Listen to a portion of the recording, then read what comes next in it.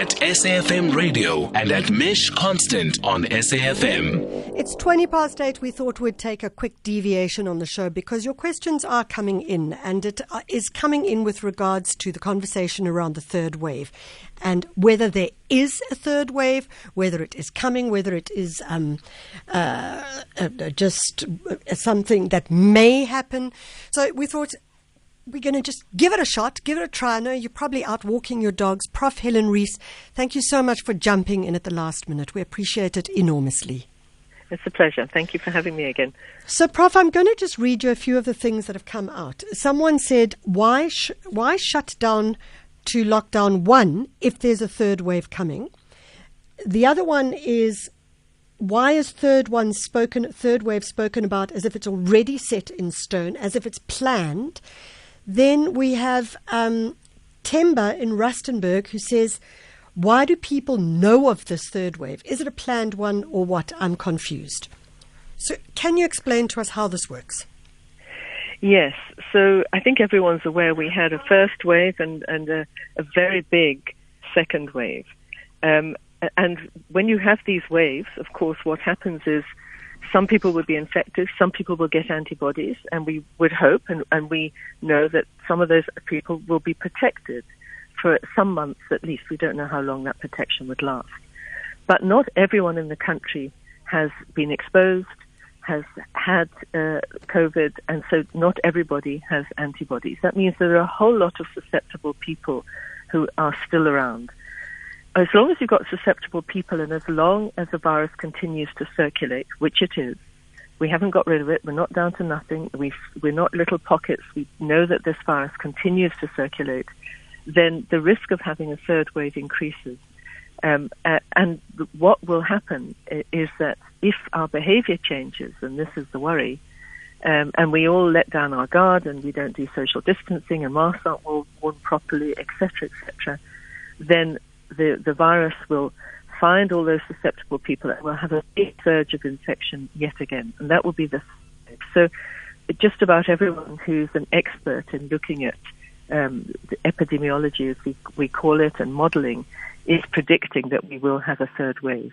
What we don't know, and it's really up to us to determine that, is how big it would be. So I suppose one of the questions that comes out of this, Prof, is that, I mean, I would say from my reading as a complete layman is that I look at the graphs and then I see, for example, that the numbers of deaths are going up again. So we moved down to about 80 people a few days ago. Now it's 300 and something. So for me, I look at that and I go, okay, that implies that we're going up into a third wave. Am I correct in that, or is that incorrect?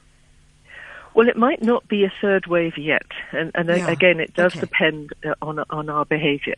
So some of those, you might find that there are clusters of infections and deaths in certain districts or certain provinces.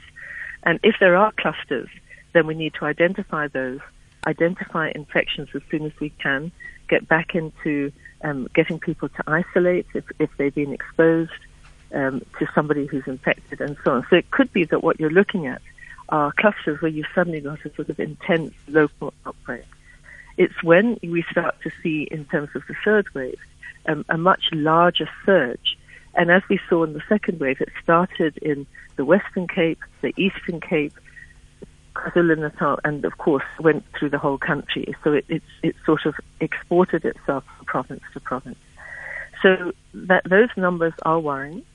We're also very worried about Easter, because if over the Easter weekend people sort of really let down their guard, we do have mass gatherings, because those are those super spreading events we've talked about, either for social reasons or for religious reasons. We have tens of thousands of people possibly getting together and then in one space and then going back.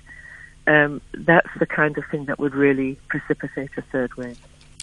So I would like to ask in closing, Helen, the message. Let's try and put the message out again, loud and clear to our listeners. Well, all the experts who are looking at this, the Macs and the lab scientists and the clinicians would love to be able to say to everyone, this thing is done, we can relax. but we can't. And we won't be able to say it for the rest of this year, certainly. And we won't be able to say this until we get coverage with vaccines really up quite significantly higher. So the problem is, this virus is with us. It continues to circulate. It's highly transmissible, and it will find vulnerable people. And the only thing we can do at the moment, until we get vaccine coverage up, is look at our own behavior. And our own behavior is about mask wearing, social distancing, sanitizing, and not participating in mass gatherings. Being very cautious who you hang out with and how you behave with the people that you are exposed to.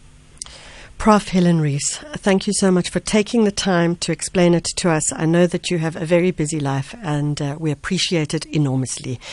She is, of course, the chair of the South African Health Products Regulatory Authority, SAPRA. She's a member of the World Health Organization, International Health World Regulations, IHR Committee on COVID-19, and she's a medical researcher, the founder and executive director of the WITS Reproductive Health and HIV Institute of WITS.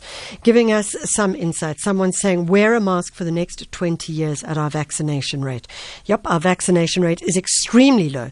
And nevertheless, I would say still wear a mask, because once this virus is gone, there may be another one, and we just have to continue to wear a mask, social distance. And if you are going to go and travel over Easter weekend, be careful. Do the right thing. If not for yourself, then for someone else.